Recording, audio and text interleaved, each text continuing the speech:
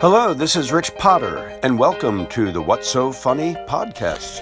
Here we are again. Welcome back. Now, I hesitate to say this will be a short podcast today because usually when I say this is going to be short, it ends up being long. I am in the process of doing a bunch of things, trying to get my brain back on track, getting some tasks done, onerous tasks that I don't really feel like doing. And the podcast is one thing that is enjoyable, but it takes me away from them, as well as I've been doing a lot of artwork recently. And artwork is lovely and fun, and it keeps my skills up for that side of my abilities.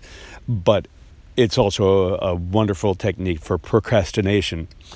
And one of the things that got me procrastinating was planning on what I was going to talk about on this podcast. So I looked down at what's in front of me, my pencil, and it got me thinking. So I have been using the same notebook for a number of years. It's a Pro Art Tools and Supplies, 5.5 by 8.5 spiral bound, 65-pound paper notebook, 80 sheets per notebook, 160 if you want to use both sides. Usually I don't, because I don't like the art bleeding through. Acid-free paper.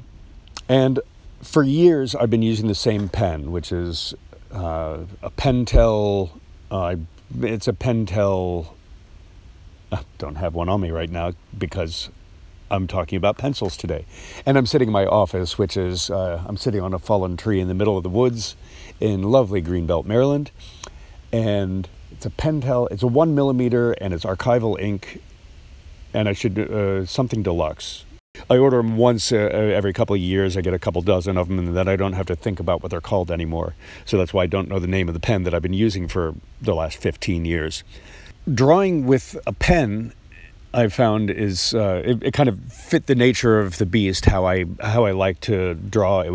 I had one notebook, I had one pen. The pen fit into the spiral binding of the book.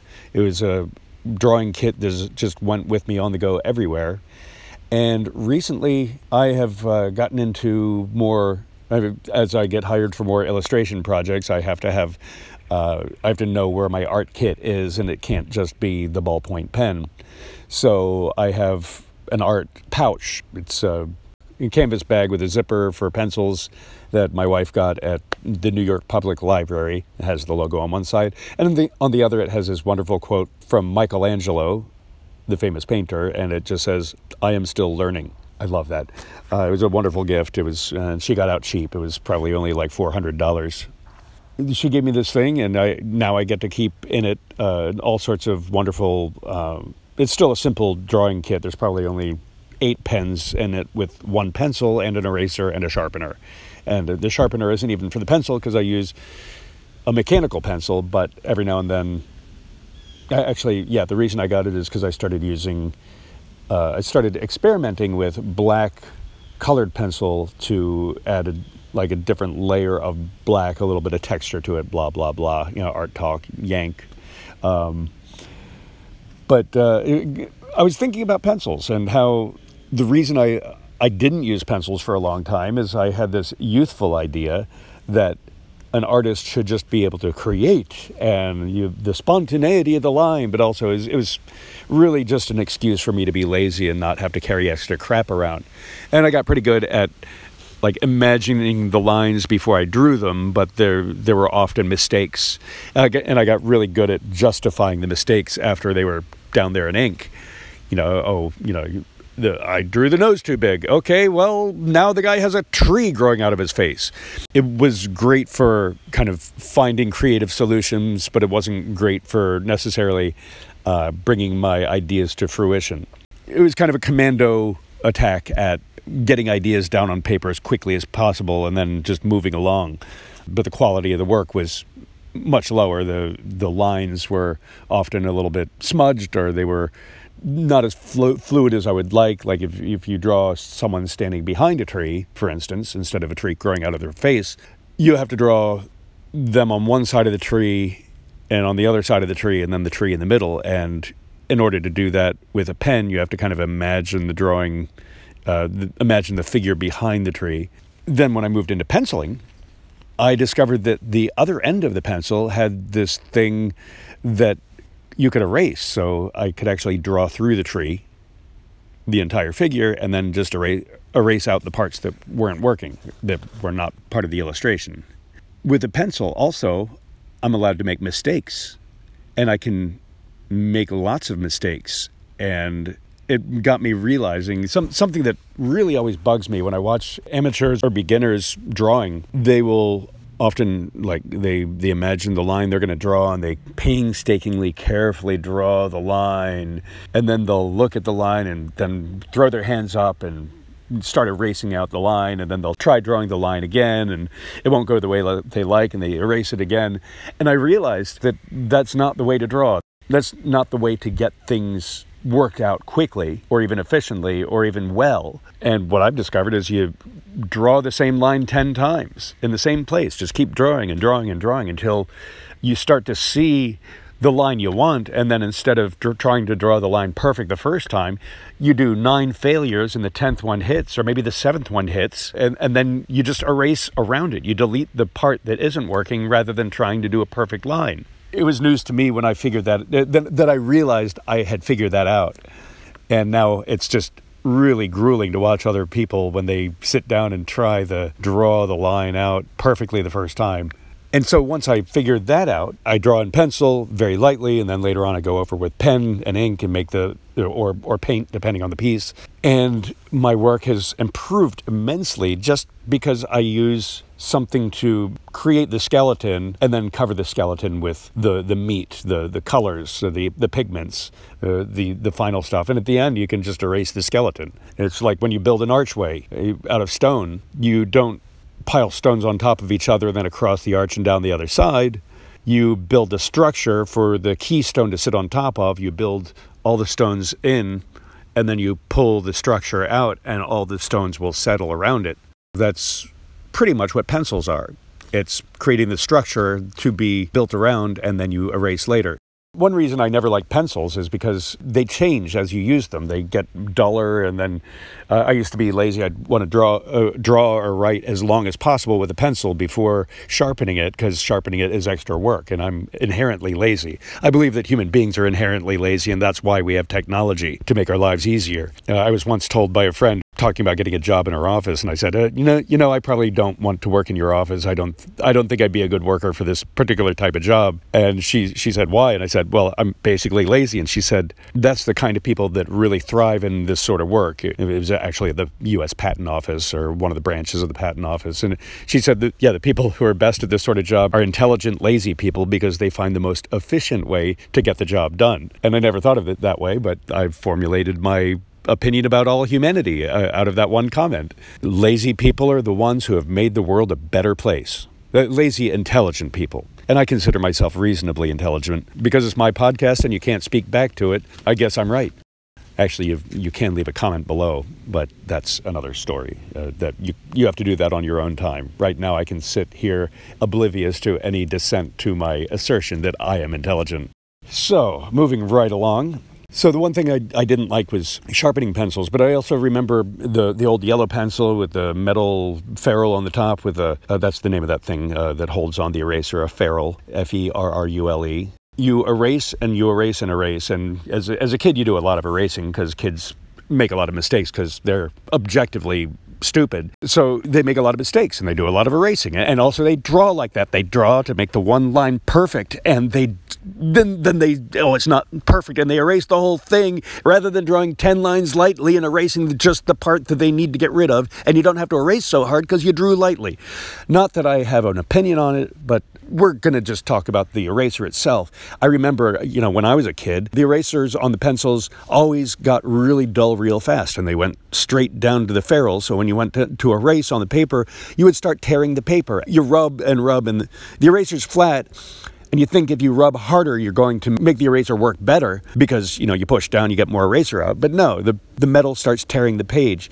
But I learned this wonderful life hack when I was like in second grade, because there's always a little bit of eraser left inside under the ferrule, because that's what the ferrule has to hold on to. It has to hold on to a piece of the thing it's holding so that some of it is above the metal and some is inside. If you bend the metal, it squeezes the rubber out a little more. You get a little more eraser. So I used to bite the ends of the ferrule to squeeze out the rubber. And that got me an extra like 2 erasers back down to the metal. And I have so many papers that I just torn up with the metal, because I was maybe 7, 8 years old. I was stupid. I was extremely stupid because I was a child. And like I said, children objectively are stupid. I was once a child. I mean, I'm a genius, but I was also stupid. That was part of the problem, is people did not recognize my genius. So I just figured, well, why bother? And so that's why I was stupid. It's because of other people that I was stupid then. And it's just because of my own strength of character that I am now a genius, sitting in the woods ranting into my phone. So once I realized this about drawing with pencil and being able to erase and actually implementing it, because I've known this secret for years, but as someone who wanted to create more notes commando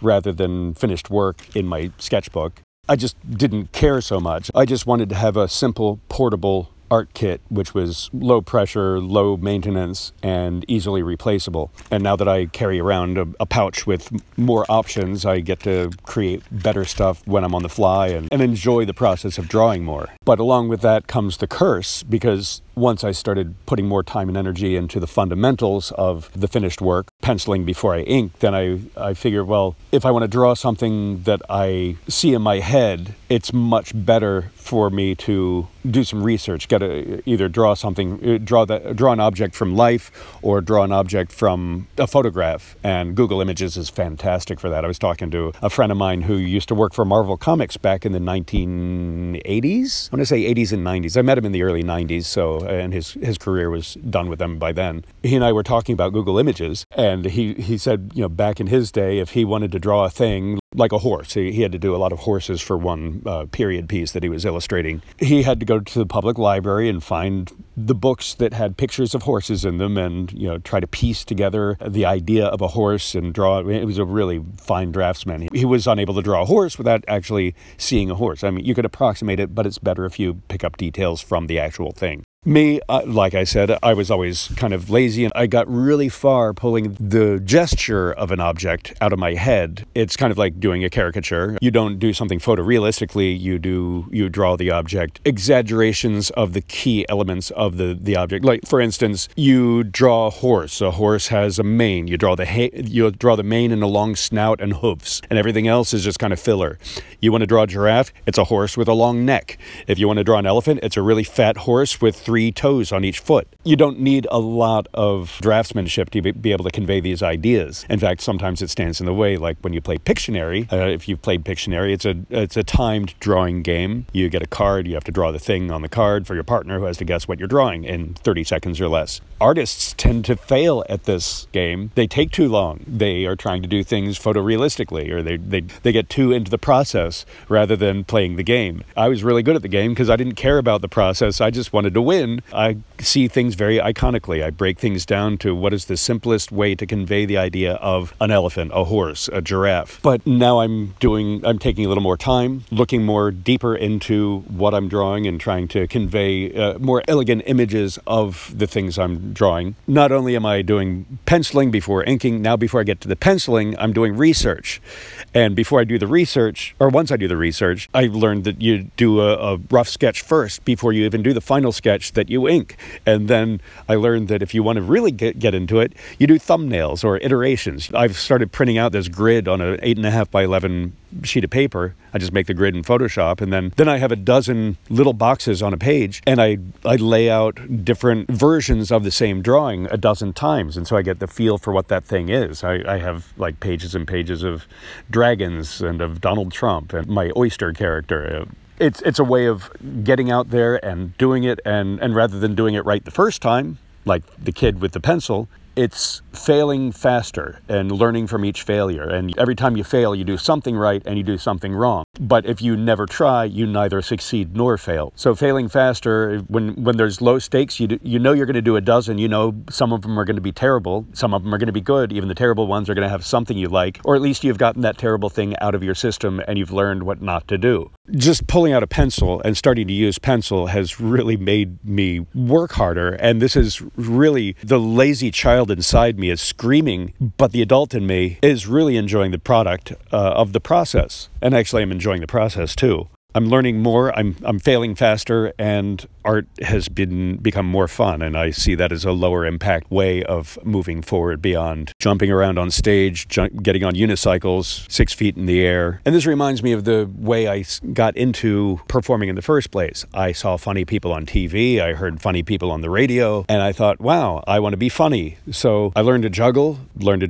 balls and clubs. I think I got one fire torch. I learned a couple of tricks. I got a gig at a street festival in Baltimore. I went out with a bag of tricks. I had not thought through what I'm going to do. I just figured I'll start with the balls, do the thing with the clubs, and then do some fire. And I think, I'm not sure if I'd started the apple eating bit then or not. I opened up my case, and just like in ink, I started talking to people. Whatever came out of my mouth, that was it. There was no rehearsal, no writing, no research. I just had some tricks. I guess it's kind of like this podcast now. I'm shooting from the hip today, but my entire podcast is, normally I guess I'm tipping my hand here. Normally I write down some of what I'm going to say, and I riff a little bit. And today I didn't have a lot of time to prepare, so I have some notes on the back of an envelope that I'm working from. So I don't know if that makes things better or worse. But as I've matured as an entertainer, I've realized if I'm going to create new material and it's not for the street is a very specific type of performing, as is the circus, as is the stage, as is corporate event, etc., etc. If I want to develop new material, I have to be ready before I step onto that stage. So now when I'm creating new routines, as I have over the last 10 years through Clown Cabaret, which led me to co-writing 2 shows and then writing a solo show, I realized that before you step on stage, you have to rehearse something. In order to rehearse that thing, you have to write that thing. And in order to write that thing, you have to research that thing. And once you've written the thing, you have to rewrite it and nip it and tuck it and take out the bits that aren't working. And then even after it gets on stage, the audience may not receive it the way you're intending it. You have to rewrite even after it's tested. But the more writing and rehearsing and research you do before you first get on stage, the less you have to do later and the more impact you're going to have. And I think audiences can tell when you know your stuff. And to appear like you know your stuff, it does help to rehearse. And one of my favorite quotes is from Jerry Lewis, famous for improv, off the cuff performing, and he said, yeah, the best ad lib is the one I've rehearsed for 3 days. Mistakes can be fun, mistakes can be funny, but the best mistakes are the ones that are planned. So as I write and I create and I rehearse, I research, all this to go into the performance. Whenever you see artwork of any sort, dance, singing, theater, painting, drawing, musical performance, whenever you experience art, you're seeing it's like the tip of an iceberg is like 1/10 of the total mass of the iceberg. And icebergs are massive, and 9/10 of them are under the water. And that's what you're looking at when you see artwork or comedy. As a kid, I thought, I'm funny. I want to be like that guy on TV or on stage. You step on stage and you might get lucky. You might say some good stuff. But the people who really succeed are the ones who work really hard, and you don't see the 9/10 of what they do that's under the water. And then clients ask me why I charge so much for a 45-minute show. Speaking of which, if you're listening to this and you work for a company that has a holiday party, I would love to hear about it, because holiday parties can be dry. Holiday parties can be kind of boring if they're not well attended. And sometimes people don't just want the DJ playing music they don't like. So if you think your holiday party could use some punch-up from possibly a comedy juggling act from someone you apparently enjoy listening to, drop me a line. Maybe your HR director is the one who does the planning for the party. I would love to have that contact information and whether or not I can drop your name. My private email is simply richpotter@gmail.com. That's RICHPOTTER@gmail.com. Drop me a line. This has been a special message from this podcast sponsor, me. You can learn more about my show from richpotter.net. You can also find more about me. You're probably on richpotter.com listening to this, but that's more about everything I do. Richpotter.net is my professional juggling site. I'm so happy you joined me today. This has been the What's So Funny podcast with Rich Potter. Thanks for tuning in. New episodes on Wednesdays.